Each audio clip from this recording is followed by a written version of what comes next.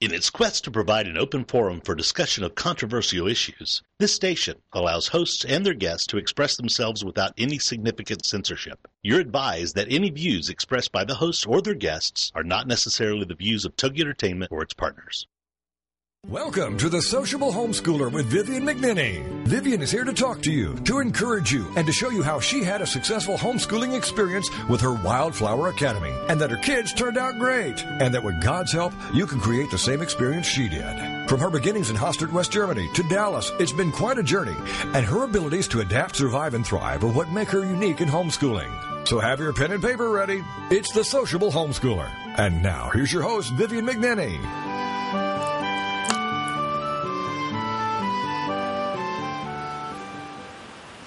I shall not talk much longer with you, for the prince of this world approaches. John 14:30. Jesus is predicting his death and final act of salvation that will condemn the prince of this world. Who can blame his poor disciples for their confusion? Who is this world prince? What is Jesus talking about? When he says, "Let us go," where are we really going? Probably not anywhere warm and comfy and safe. They were getting worried. And I'm right there with them. I mentioned to my lovely southern gentleman that John mentions this prince 3 times in his gospel. He's referring to Satan. We forget too easily, don't we, that Satan does indeed rule the world of unrepentant sinners, the world where people are encouraged to just do it, to make up their own minds about ethics and morals. With his princely lies and manipulations, we're made to feel in control, to have a hand in our circumstances, to not need God, indeed, in some cases, to imagine we are God. I've written in my journal a saying by the American Christian ethicist Paul Ramsey: men ought not to play God before they learn to be men, and after they have learned to be men, they will not play God. We need the help of the advocate whom Jesus promised to send once he'd returned to his Father in heaven. And with that in mind today, let's fully turn ourselves to the waiting period of the church calendar, this season of Advent, and look forward to celebrating God's plan to save all of us because we are in the jaws of Satan. Let's go to the manger too and pay homage to the Christ child. Let's rejoice that he had to come as a human son in order to ensure eternal life for all of us. U.A. Fanthorpe, in her children's poem BC AD, encapsulates the story beautifully. This was the moment when before turned into after, and the future's uninvented timekeepers presented arms. This was the moment when nothing happened, only dull peace sprawled boringly over the earth. This was the moment when even energetic Romans could find nothing better to do than counting heads in remote provinces.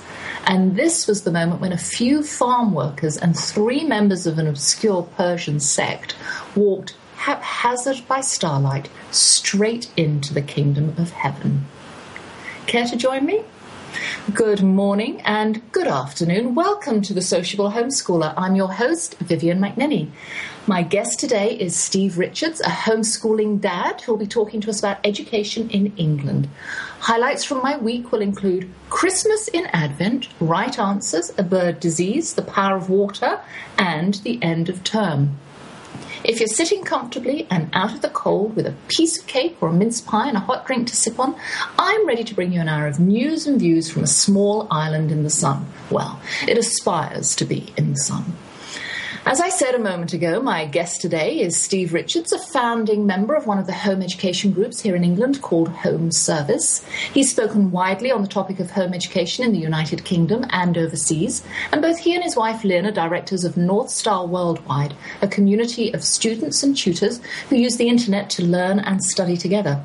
As a couple, they homeschooled their own children, and through their involvement with Northstar Worldwide, they're able to offer first-hand support and resources to homeschooling families all over the world. Steve has had extensive school-based experience, having been a head teacher at several learning institutions, and throughout his career he's written about the education system in England. Welcome, Steve, and thank you for joining me this afternoon. You're very welcome. It's a pleasure to be with you. Well, good. First off, I just want to sort of ask you, because you seem to have been homeschooling quite a long time, what decided you and your wife to start the homeschooling process?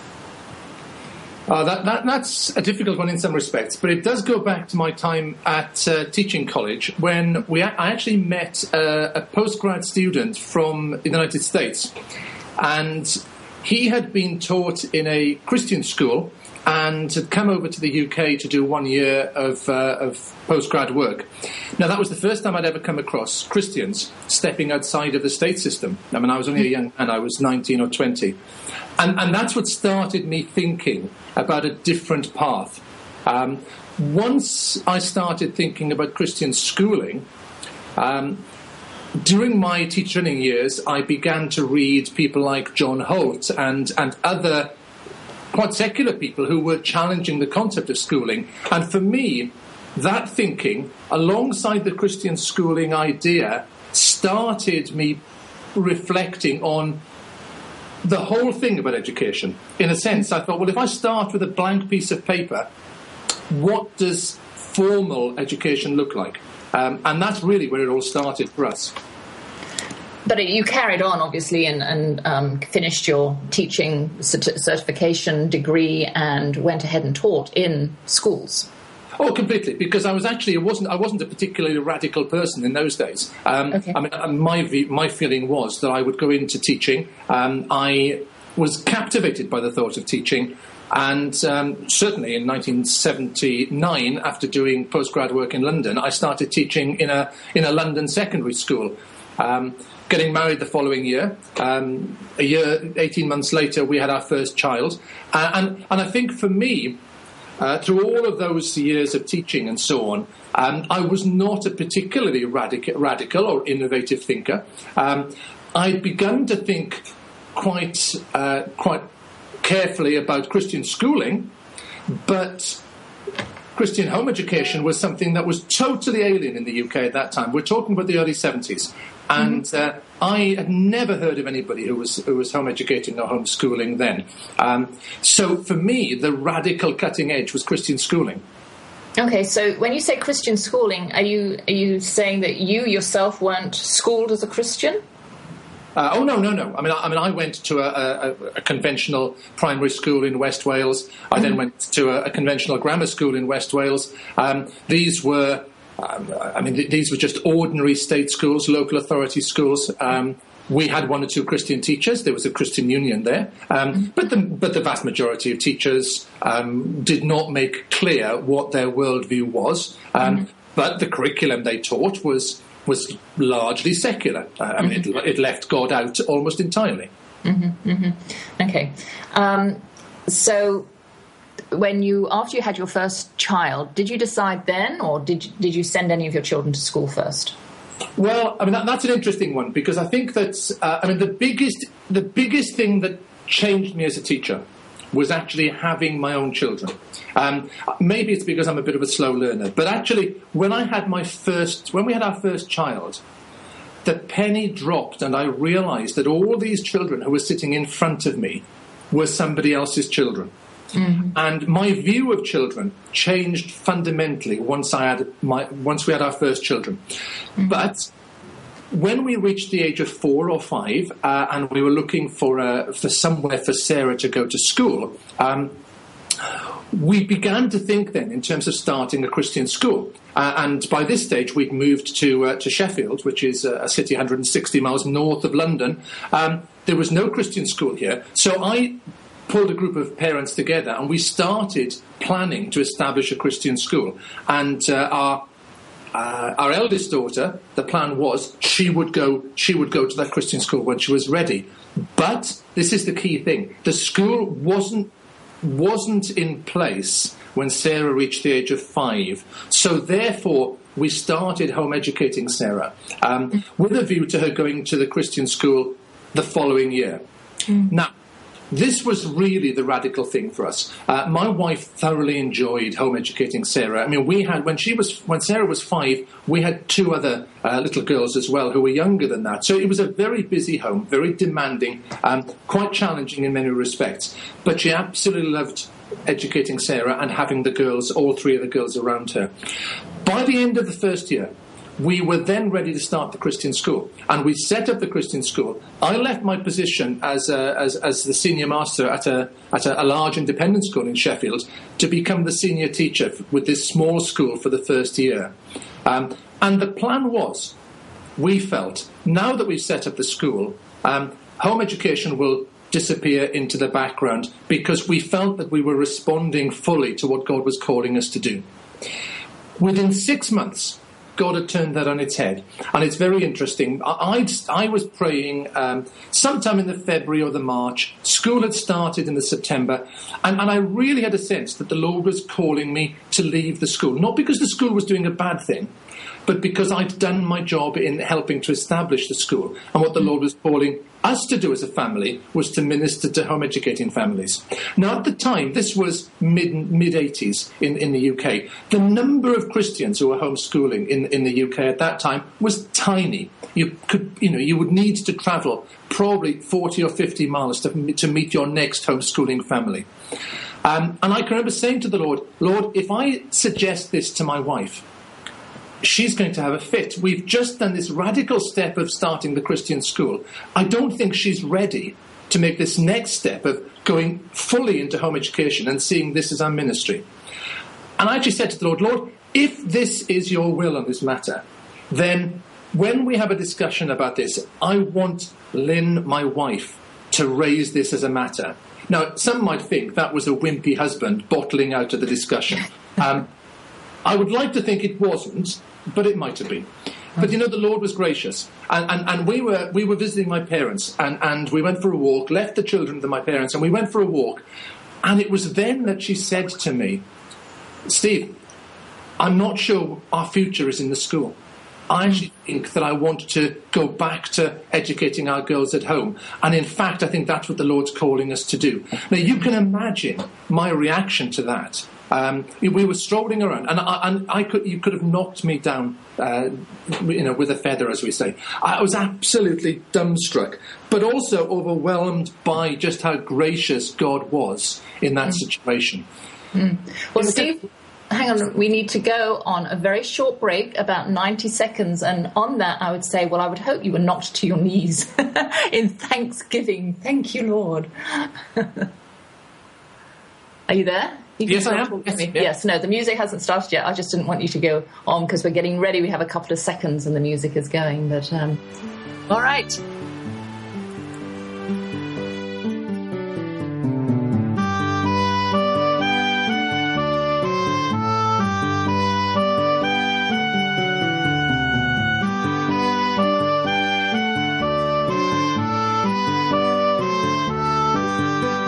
How do you handle toddlers, teens, and tirades when homeschooling? That's what we're working on now. It's Vivian McNinney, the sociable homeschooler, and we'll be right back after these. Congratulations on being the proud owner of an adorable, soft, cuddly, sweet-smelling, smiling, cooing, hungry, tired, gassy, screaming little bundle of joy. So now what? Where's the owner's manual for this thing? Where are my instructions? Right here. It's Baby and Toddler Instructions with Blythe Lipman on TogiNet.com.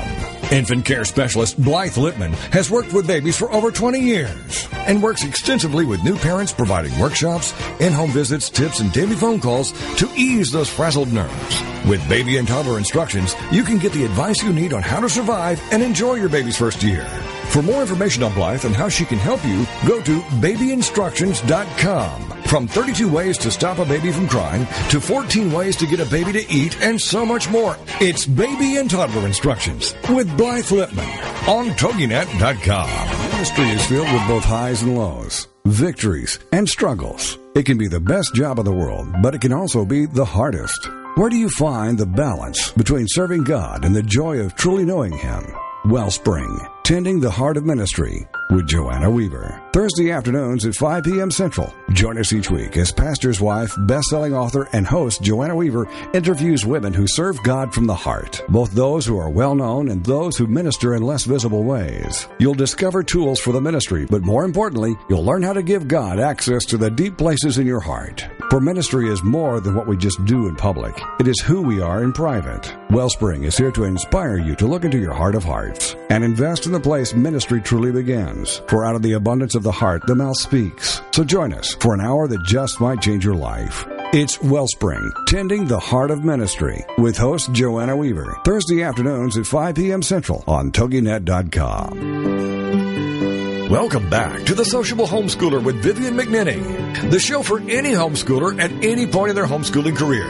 Join us as we plow through the problems, tackle the challenges, and celebrate the successes. It's The Sociable Homeschooler on TogiNet. And now back to your host, Vivian McNinney. So, you brought your children or your child home, and that's thus started your homeschooling career with your girls. And what did you go ahead and do? Did you leave the school? Yeah, well, yes. I mean, I felt that as somebody who was committed by this stage, I mean, we were very clear. We were committed to home education as a model and as God's ideal. I didn't feel it was appropriate that I could hold a senior management position in a school after that. And I just became a supply teacher. I just took on day-to-day work in local schools, and we managed to do that. We were very blessed because my wife was a nurse by training, so I worked part-time, and she was able to get some part-time work, and we could share the homeschooling as well. That was a massive blessing for us as a couple and as a family. So did you think it was being hypocritical to homeschool, your children and then have a full-time position in a school? Why did you not want to do that? Or did you want to participate in the homeschooling? It wasn't so much a full-time position in the school. I think that the difficulty for me was that I didn't feel in all conscience that I could hold a senior management position in the school whilst believing that school as a model was a significantly inferior model to homeschooling. I mean, that's really what it came down to for me. In some respects, I've mellowed over the years, and I don't think I was, I don't think I was wrong to do what I did back then. But I'm not sure that I would bang this drum with the same gusto as I did back then. And talking about Christian schools and the lack of Christian schools in this country, I think my listeners might get the impression that Britain is a very pagan, secular country, and in some cases it may be, but there are Christian schools, there are parochial schools, I don't know, do you call them the Catholic schools, and there are the Church of England schools? Yeah. Oh, yeah, absolutely. I mean, the formal educational scene in the UK is multi-layered and very complex. We have the historic church schools like the Catholic schools, the Church of England schools, Methodist schools, and so on, and they're funded by government. And there's a significant minority of children attend those schools. The reality is, though, and I can remember having discussions with colleagues about this. The reality is that those schools follow our national curriculum in exactly the same way as the local schools do, the government-funded schools. They will employ some Christian teachers, some non-Christian teachers. Even their senior management team may not necessarily be Christians. So you'd have to ask the question, the extent to which those schools are entirely Christian. Having said that, often the ethos in those schools is far better than the ethos in many of the secular schools. On top of that, over the last 20 or 30 years, I mean, we've seen a rise of new Christian schools, started often by parents and churches, and they are much more conspicuously Christian. All of their faculty will be Christians, their senior staff will be Christians. Some will only draw students from Christian families, and some will draw students from a wider community.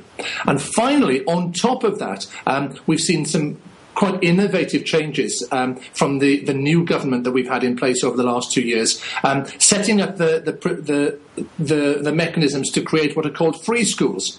Now, free schools are government-funded schools in the sense that the government puts money in, but free schools can be set up by parents or teachers or any other group, but they cannot be set up for profit. And these free schools do not have to follow the national curriculum. So, to my mind, we have a once-in-a-generation opportunity in the UK at the minute for Christians to establish schools that can be radically different and take on a very different shape, a different ethos, and an opportunity for us not simply to provide education for the children of Christians, but also to do something which historically the churches in this country have done very, very well, actually deliver a good quality education underpinned by a Christian worldview to children who never darken the doors of a church. Right. That was very interesting what you said about these historical church schools still being funded by the government and having to follow the national curriculum. I didn't realize that, because our church schools in America are independent. They're private schools, so they can do whatever they want to do.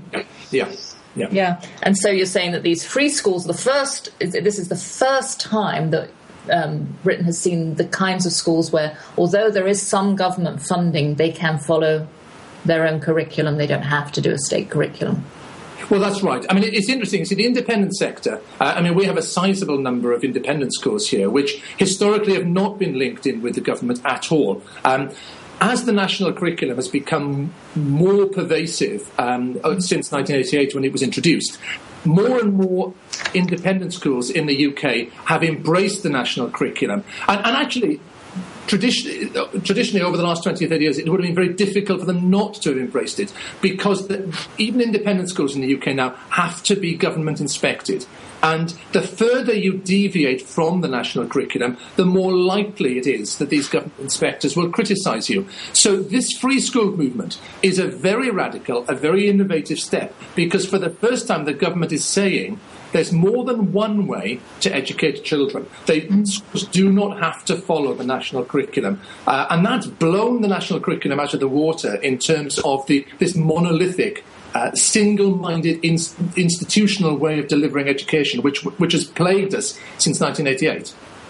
So these free schools, are they just Christian schools, or are they, say, all kinds, any kind of school? Well, they're all kinds. I mean, we have... Okay. We have groups of people setting up schools who have a particular enthusiasm for arts and the media.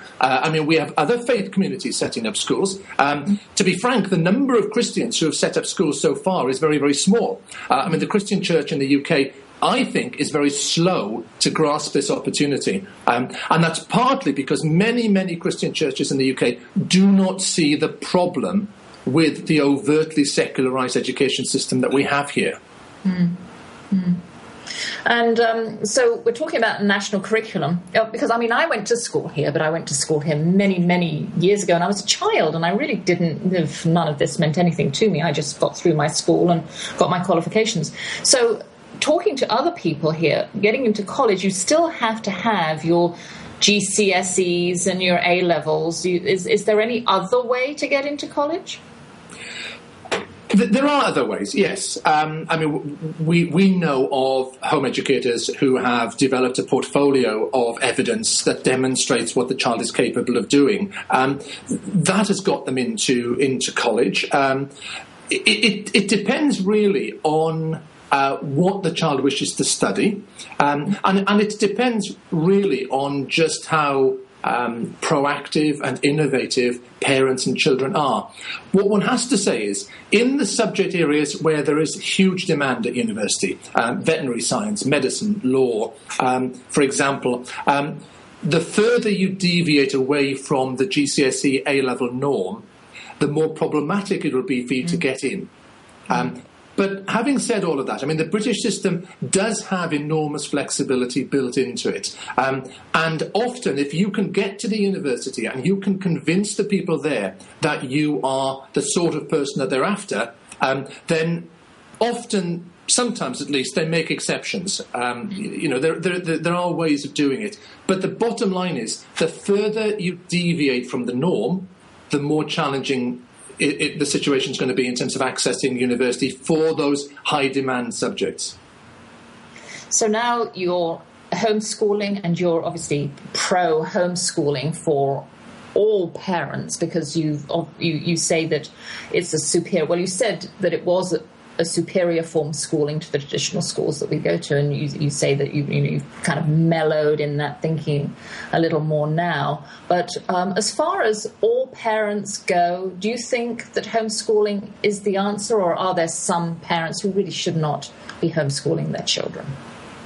That is a superb question, to be honest. I hesitate to say that some parents shouldn't be, because I do believe that all parents, and I literally, genuinely mean all parents are given the God-given ability to educate their children.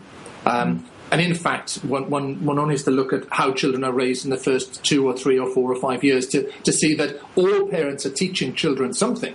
Now, whether there are some parents who are totally incapable of educating their children beyond the age of 5, something within me resists that. But you see, I don't like the sort of dichotomy between home education or homeschooling on the one hand, and schooling as a model on the other hand. I actually think what's needed for the 21st century is a radical rethink of schooling as an institution.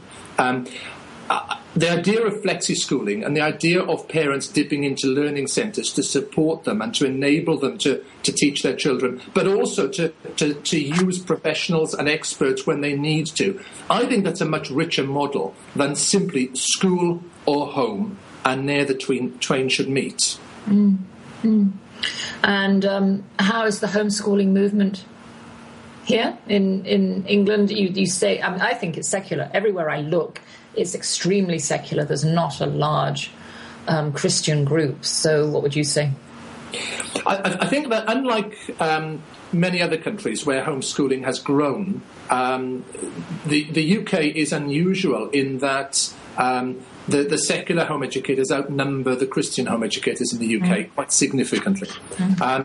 I think as well that there are large numbers of Christian home educators, but I think that, again, one of the difficulties there's been over the last 10 years, perhaps even more than that, is that we've struggled to establish a notion of community or movement within the Christian home educating community.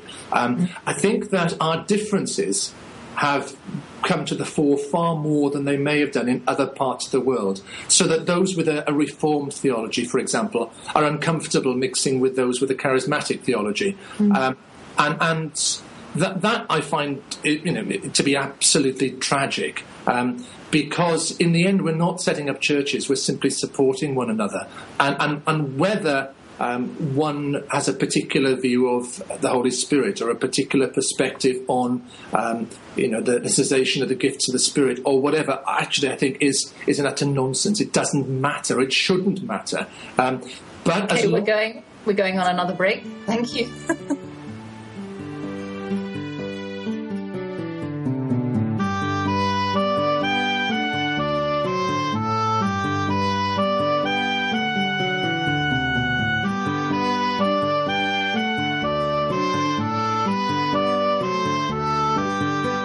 How do you handle toddlers, teens, and tirades when homeschooling? That's what we're working on now. It's Vivian McNinney, the sociable homeschooler, and we'll be right back after these.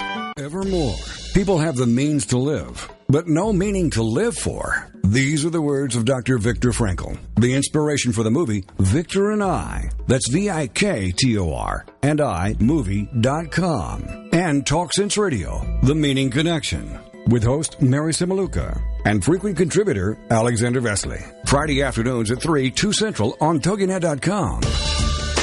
More and more people today are discarding their quest for money, possessions, and things, and are instead beginning a serious quest to find meaning in life. Until now, these discussions were historically in the hands of priests, ministers, and scribes, then to philosophers, psychiatrists, and psychologists. Now, these deep discussions are where they should be, in the hands of individuals, on the air with you. Talk Sense Radio, The Meaning Connection, with your host, Mary Simaluka, and frequent contributor, Alexander Vesley. Friday afternoons at 3, 2 Central, on TogiNet.com. Booyah! That's the word uttered when you know you have the upper hand, or you're the winner. Well, now, we have the Booyah Radio Hour with Martin Bressy. Tuesdays at 9, 8 Central on TogiNet.com.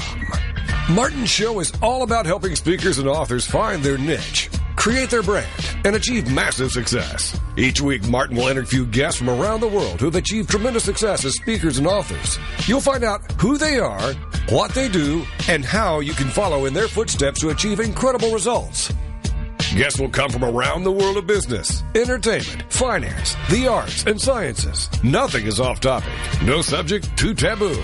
We'll share valuable information as well as huge laughs as we discover the ups and downs of being a successful speaker and author. The Booyah Radio Hour with Martin Pressey. Tuesdays at 9, 8 Central on TogiNet.com. Welcome back to The Sociable Homeschooler with Vivian McNinney, the show for any homeschooler at any point in their homeschooling career. Join us as we plow through the problems, tackle the challenges, and celebrate the successes. It's The Sociable Homeschooler on TogiNet. And now back to your host, Vivian McNinney. I'm going to take this quick opportunity to remind my listeners that I'm talking with Steve Richards. I think we've gone quite a long time without anybody really knowing who it is I'm having this scintillating conversation with. So Steve Richards is founding member of one of the home education groups here in England called Home Service, and we're talking about homeschooling in England. And so a family has decided that they would like to homeschool their children. What do they have to do to stay to stay sort of, I don't know, whatever, so that they're not inspected or hounded or gone after? Well, the truth of the matter is they don't actually have to do anything. Okay. The legal position in the UK is the most generous legal framework for home educators possibly in the world, in that home educators do not have to notify the local authority that they intend to home educate, unless they are withdrawing children from a local authority school, in which case they obviously do have to ask for the child to be withdrawn. But let's say we've got a family with a little 5-year-old. They're going to start home educating her. They don't need to do anything. The legal position is that the local authority has to find them, which I think is a wonderfully British way of looking at it. Yes. So that's the legal position. They don't have to notify them. Now, within the Home Service, historically, we've always taken the view that actually it's probably not a bad thing to tell the local authority that you're going to home educate, because it's quite legal. There's no, there are no serious legal threats that you need to be particularly troubled about, and the chances are that the local authority are going to find out about you sometime or other. Now, do you want to tell them, or do you want them to find out because of a health visitor or because of a nosy neighbour or whatever? So, in the end, it's for the family to decide, but it might be a good idea to tell the local authority. All right. And you mentioned Home Service, and you started a homeschool group called Home Service here in England. Tell us a little bit about that and how you got that started. Well, it wasn't me on my own. I mean, there were a number of us who got involved. In the early 90s, we organised a couple of conferences. My wife and I organised the first few national conferences, and then Home Service took them on. And the idea was really that we knew in the early 90s that there were growing numbers of Christians who were interested in home education. But we knew that they were pretty fragmented. They were spread out, and they rarely had opportunity to meet. Of course, we need to remember that in the early 90s, this was pre-internet, and therefore, if you wanted to order books from the US, for example, you telephoned or you wrote, or you might have possibly sent a fax. If you wanted to have a conversation with home educating friends, you telephoned or you actually travelled. Therefore, people did feel very isolated, and therefore Home Service was set up to provide a support for these families, and also to prod and to encourage Christian leaders to reflect on these matters. Right. And I have looked through some of your blogs that you've been writing over the last few years, and I came across something that you said that might stir up administrators. You've said home educators do not need schools, they do not need trained teachers, and they do not need the state. And while I agree with you that this is true, I'm sure it gets the hackles of some of these lawmakers and some administrators up. So why does the government seem to sort of react so negatively towards homeschoolers? Well, I think governments never like situations where they're not in control and where they don't know. And it's very interesting if you look at Hansard, which is our record of questions and debates in Parliament, over the last 5 or 6 years, with increasing frequency and regularity, members of Parliament have asked the various education ministers, how many children are being home educated in the UK? And of course, the answer to that is he doesn't know. And the reason he doesn't know is because the government we aren't obliged to notify them, and therefore nobody knows. Now, the reason that question keeps being asked isn't because members of Parliament have short memories or they're thick. It's because they're trying to prod the government to change the legislation so that they will be able to answer that question. And the only way they can answer that question, of course, is by regulation, is by telling all home educators, you must register with the local authority. Now, in some respects, registration, I don't feel strongly one way or the other about registration. What I do feel strongly about is what this recent legislation was trying to do in the UK, which was actually introducing law which said parents needed to ask the local authorities permission. And to me, that's fundamentally different. And that represents a massive change in where the authority for raising children resides. If I have to notify my local authority, then I'm willing to do it. What I'm not willing to do is to go cap in hand to my local authority and say, please, miss, may I educate my children? How dare they say that I need to do that? But in the end, the reason is the government doesn't know. And in the early days, in the 80s, when the numbers of home educated children was tiny, it wasn't in anybody's particular interest to throw any resources into finding out. But over the last 10 years particularly, the numbers of home educators has grown enormously. Nobody knows how many, but we're probably talking something between 50 and 100,000 children in the UK. Now, that's a sizable number of children for the government not to know about. And as I say, governments don't like not knowing. I think that's what it comes down to. Right.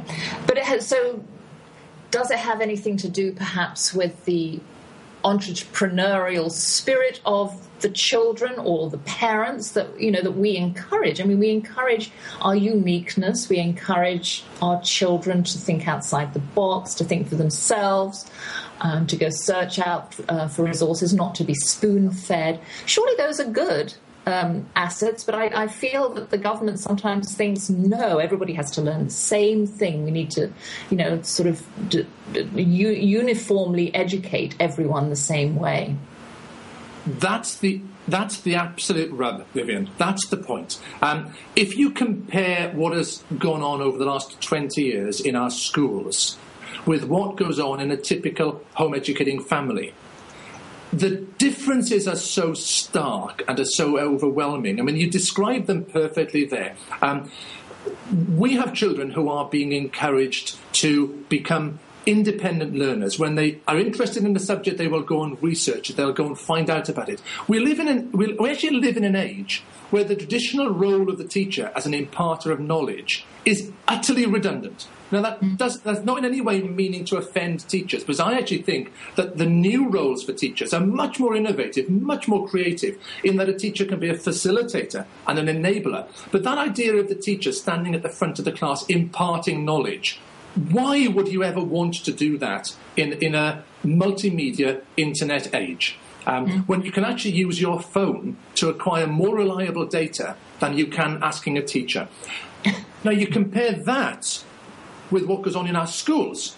And I've often said, if you were to bring somebody from the 19th century into our society now, at the beginning of the 21st century, much of our society would be unrecognisable to them. But the one place they'd feel at home is school. Because what goes on in school now is so very similar to what went on at the end of the 19th century. An adult standing at the front of the class and delivering lessons. Now, the class size is smaller, but essentially it's much the same.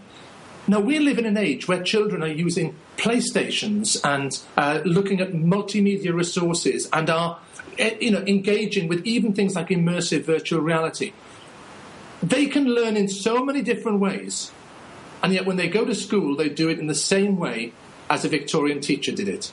That cannot be right. But that's why the government feels when they look at home education, they are threatened by it. We are the last bastion of innovation and radicalness in the education system in the UK.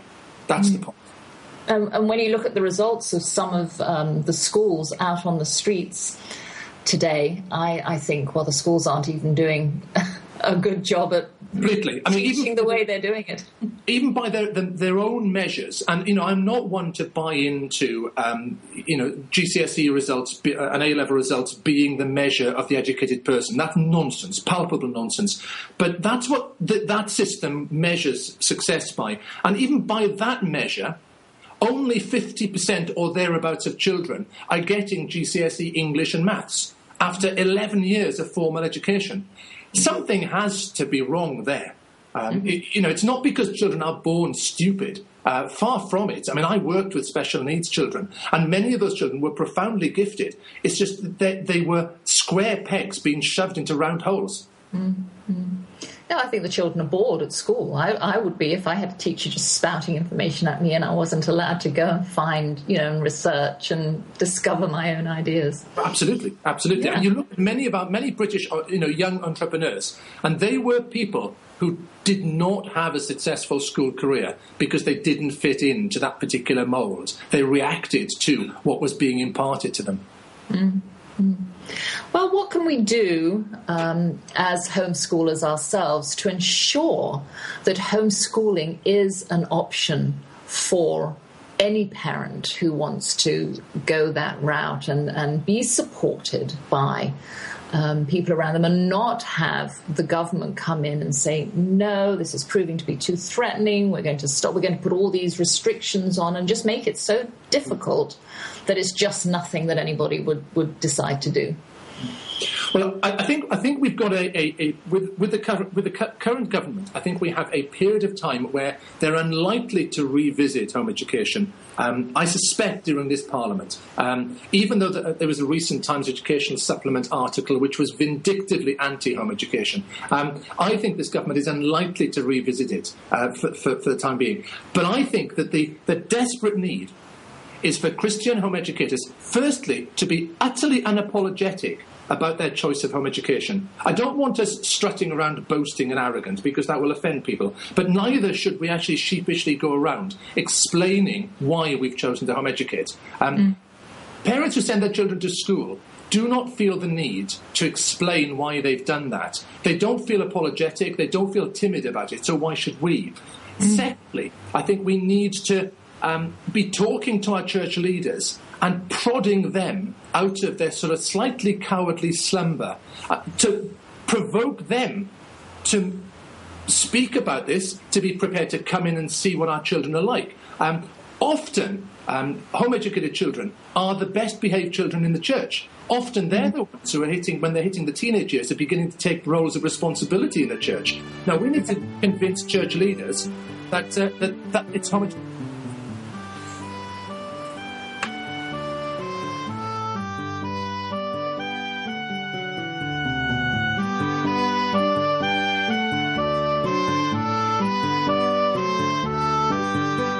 How do you handle toddlers, teens, and tirades when homeschooling? That's what we're working on now. It's Vivian McNinney, the sociable homeschooler, and we'll be right back after these.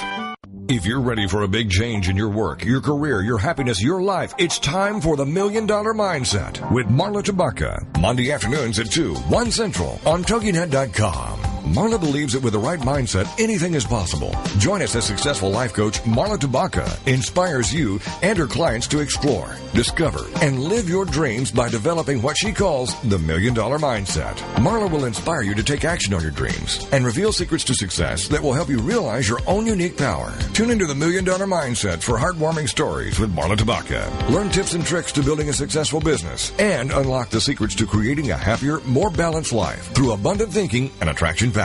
For more information on the $1 Million Mindset, go to our website, marlatabaka.com. That's MARLATABAKA.com. It's the $1 Million Mindset with Marla Tabaka. Monday afternoons at 1 p.m. Central on TogiNet.com. Parents, if you feel overloaded, overworked, underappreciated, and seriously stressed out, The Parents Plate is here to help you. The Parents Plate with Brenda Nixon. Tuesday mornings at 10 a.m. Eastern, 9 a.m. Central on TogiNet. It's time to build stronger families through parent empowerment, and that's what The Parents Plate does. The Parents Plate understands the busyness of life and balancing child rearing and other commitments. Brenda Nixon will be talking to noted experts and authors on all issues, from teething to teen driving. Brenda Nixon is a nationally recognized speaker to parents and childcare professionals and author of the award-winning The Birth to 5 book. From Fox 4 in Kansas City to schools and synagogues to businesses to bookstores, conferences to churches, audiences rave that Brenda engages, educates, and encourages. For more information on Brenda and her books, check out her website, BrendaNixon.com. The Parents Plate is loaded with information and affirmation. The Parents Plate with Brenda Nixon. Tuesdays at 10 a.m. Eastern, 9 a.m. Central on TogiNet.com. Welcome back to The Sociable Homeschooler with Vivian McNinney, the show for any homeschooler at any point in their homeschooling career. Join us as we plow through the problems, tackle the challenges, and celebrate the successes. It's The Sociable Homeschooler on TogiNet. And now back to your host, Vivian McNinney. So, Steve, we just need to wrap up our conversation here. So if you could just go over, just once again, those 2 points of how, as homeschoolers, we can help to, sort of keep it a future option, a valid future option for our children. Yeah, I think firstly we need to be unapologetic about our choice of educational options for our children. We need to be confident in our decision to home educate. And secondly, we need to convince our church leaders that the reason that our children are the way they are is because of our decision to home educate. Unapologetic, be positive, be confident, and just get out there and show our Christian brothers and sisters that this is a viable option for them. Absolutely. Be a witness to homeschooling. Absolutely. Well, I've been talking with Steve Richards, a founding member of one of the home education groups here in England called Home Service. He's spoken widely on the topic of home education in the United Kingdom and overseas. And both he and his wife, Lynn, are directors of Northstar Worldwide, a community of learners and tutors who use the internet to study together. As a couple, they homeschooled their own children and are able to offer this first-hand support and resources to homeschooling families all over the world. If you go to the website www.northstarworldwide.com, you can find out more about this wonderful service that they offer. Thank you, Steve, for joining me today. I thoroughly enjoyed our little chat, and you've got to come back and talk to us about your Northstar Worldwide endeavour. Oh, that would be my pleasure. Well, we'll do that next year. So you have a safe weekend and have a blessed holy season. Thank you, and you as well, Vivian. Thank you very much. Thank you. Bye. Bye-bye. Well, oops. I've been sitting on a really hard chair at my desk. We don't have any office chairs here in this house, but we have to sit on these pine chairs, my husband and I, my blue-eyed cowboy and I, to do our work. And my back just creaks and groans like crazy. And I went to the cupboard the other day and it had run out of ibuprofen. Not that I take that much, but I really needed something. So I decided to drink a cup of water. I don't know where that came from, out of the blue. And 30 minutes later, I noticed a difference. So I drank another cupful. I shouldn't be surprised that the simple, inexpensive, non-irritant, non-allergenic addition of water to my body should make such a difference. I realised that I've been remiss at rehydrating myself since arriving in London, mostly because it doesn't get hot enough here to remind me like it does home on the range. But also, when I go out and about on the town, I don't want to be hampered by having to search out convenient toilets along the way. And regardless of increased pit stops, I've now resumed my water intake, and I tell you, I feel so much better for it. And today, was my dancer daughter's last day of her first term at her college. The whole last 2 weeks have been dedicated to assessment, so the routine's been a little different, and there have been a few guest teachers to give classes, which has made it more interesting and fun for her.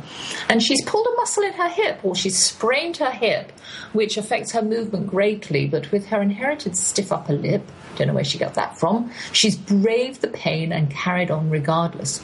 And she's been prescribed a deep massage, that'd be nice, which may help, but I think the rest over the Christmas break and some good stretches with yoga may do a lot to get her back into shape. And I mustn't forget to tell her the water trick too.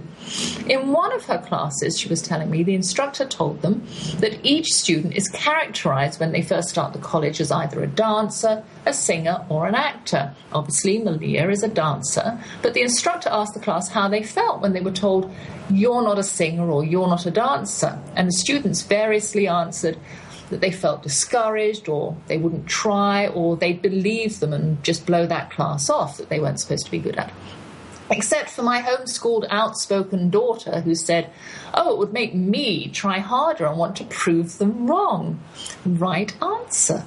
Her previous teacher had commented on her singing class that she had brought every single one of his corrections from the time before to class and implemented them in the song that she was singing, and he was really impressed.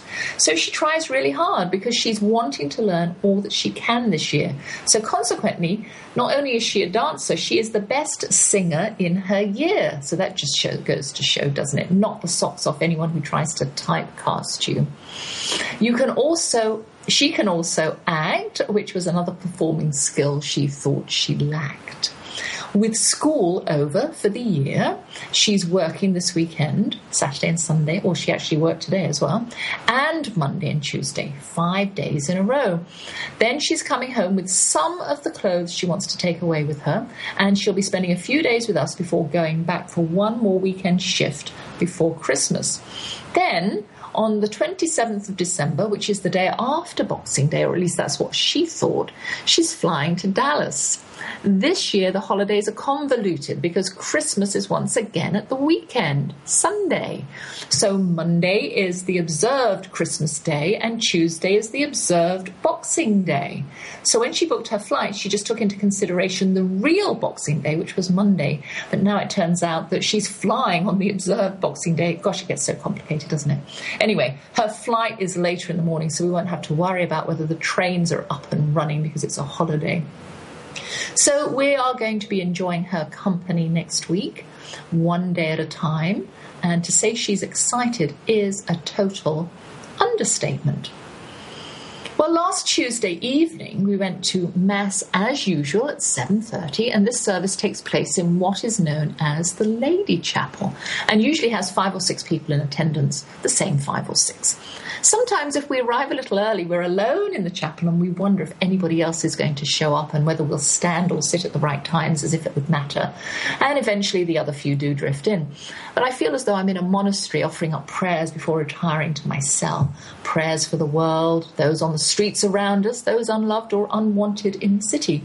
I have no compulsion on this night to pray for my selfish wants. I feel led to offer up my positive thoughts, my prayers, to the higher being, God. Imagine our surprise this Tuesday evening when, as we were walking towards our service, we noticed dozens of boys neatly dressed in their maroon uniform blazers and long grey trousers flowing from the gates of a school opposite the church. They were guided by teachers and made their ways quickly through the lich gate into our churchyard.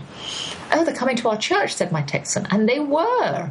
In through a back door they streamed. We were greeted at the church door by 2 young men offering programs and another 2 ushers who tried to find seats in the sanctuary, which I'd never seen so full. We ended up standing at the very back and were quickly joined by the others who had just arrived on the prompt side of late. Our ushers found us as the half hour was being struck, and we were led to 2 chairs at the end of a pew behind a pillar. We could see nothing of what was going on in the choir stalls, but that didn't stop us from hearing the music that floated through the ancient stone building. We'd happened upon a Christmas carol concert given by the Langley Park Boys' School. There were readings, both biblical and secular. There was a brass band and timpani, strings, and the booming voice of the organ. The choir was good. The music and arrangements of the carols were imaginative and entertaining. And as an audience, we stood several times to sing carols as well. I know it's Advent, but I do love singing carols. And the Christmas season is never long enough to fulfill that need to sing lots and lots of carols. I looked around the church and was heartened to see that no greens had been hung for the occasion, as it was still Advent, even though the world thought it was Christmas. And afterwards I commented to my handsome cowboy, "Look at all those people who heard the word about the coming of our Saviour tonight, who may not have heard it otherwise." "True, true," he said. We had noticed several families in our immediate vicinity who were not at home in church. Their children were bored, didn't know the carols, wanted to be on their phones, and yet they were still exposed to the nativity readings and from Luke and a poem by John Betjeman about the true gift of Christmas being in the bread and wine. They heard, "Once in royal David's city, hark the herald angels sing, the holly and the ivy, good King Wenceslas, O come all ye faithful," and Gaudate, among other glorious pieces, and they were treated to our good parish priest opening the proceedings with prayer and closing them with a blessing. So we went from 6 to 600, and from 30 minutes to 70 minutes. Who can complain? There are other Christmas carol concerts in the next few days given by the local junior and infant schools in our sacred building, plenty big enough to accommodate all who wish to attend, and far better than a secular hall somewhere. Praise the Lord for our large parish churches, originally built in the 11th century as the centre of the village and small town life, and persisting in being just that during this magical season in the 21st century. Well, last week after my show, we went to my neighbour upstairs flat for what she called a sit and sip, which meant that we had a glass of wine, which was really nice. And as I was looking around her flat, I thought, oh my gosh, I could actually take everything from her flat and put it down into mine. It's a lot bigger than ours, and it reminded me of a high-end apartment in New York City, or should I say a high-end penthouse in the West End of London. It was tastefully decorated in neutrals with long drapes and sagging, shabby chic furniture, the only thing allowed to sag when you reach our age. And she's decided to remodel or redecorate, as they call it here, and as I used to call it in another life. I looked around her spacious lounge and I thought, well, I could buy that, I could buy this, and I could buy the other. And my gallant gentleman of a husband has offered to help us sell things on eBay.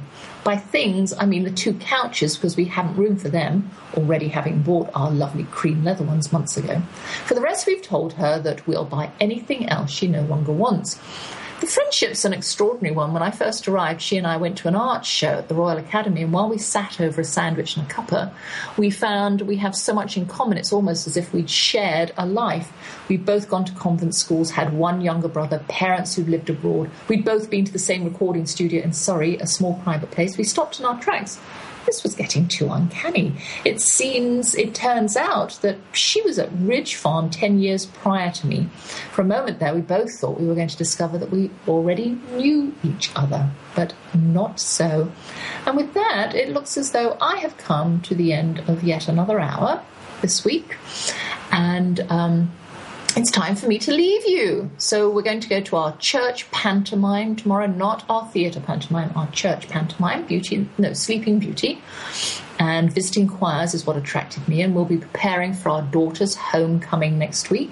I'll be here same time, same place next week, so I'll say thanks to my handsome husband, who believes in love at first sight, our 4 children who are the result of that belief. I miss you 3 in Texas, the hard-working staff at TogiNet Radio, my guest Steve Richards, and you, my faithful listeners. May the Lord bless you and keep you. May the Lord show you his kindness and have mercy on you. May the Lord watch over you and give you peace. Do, do, do.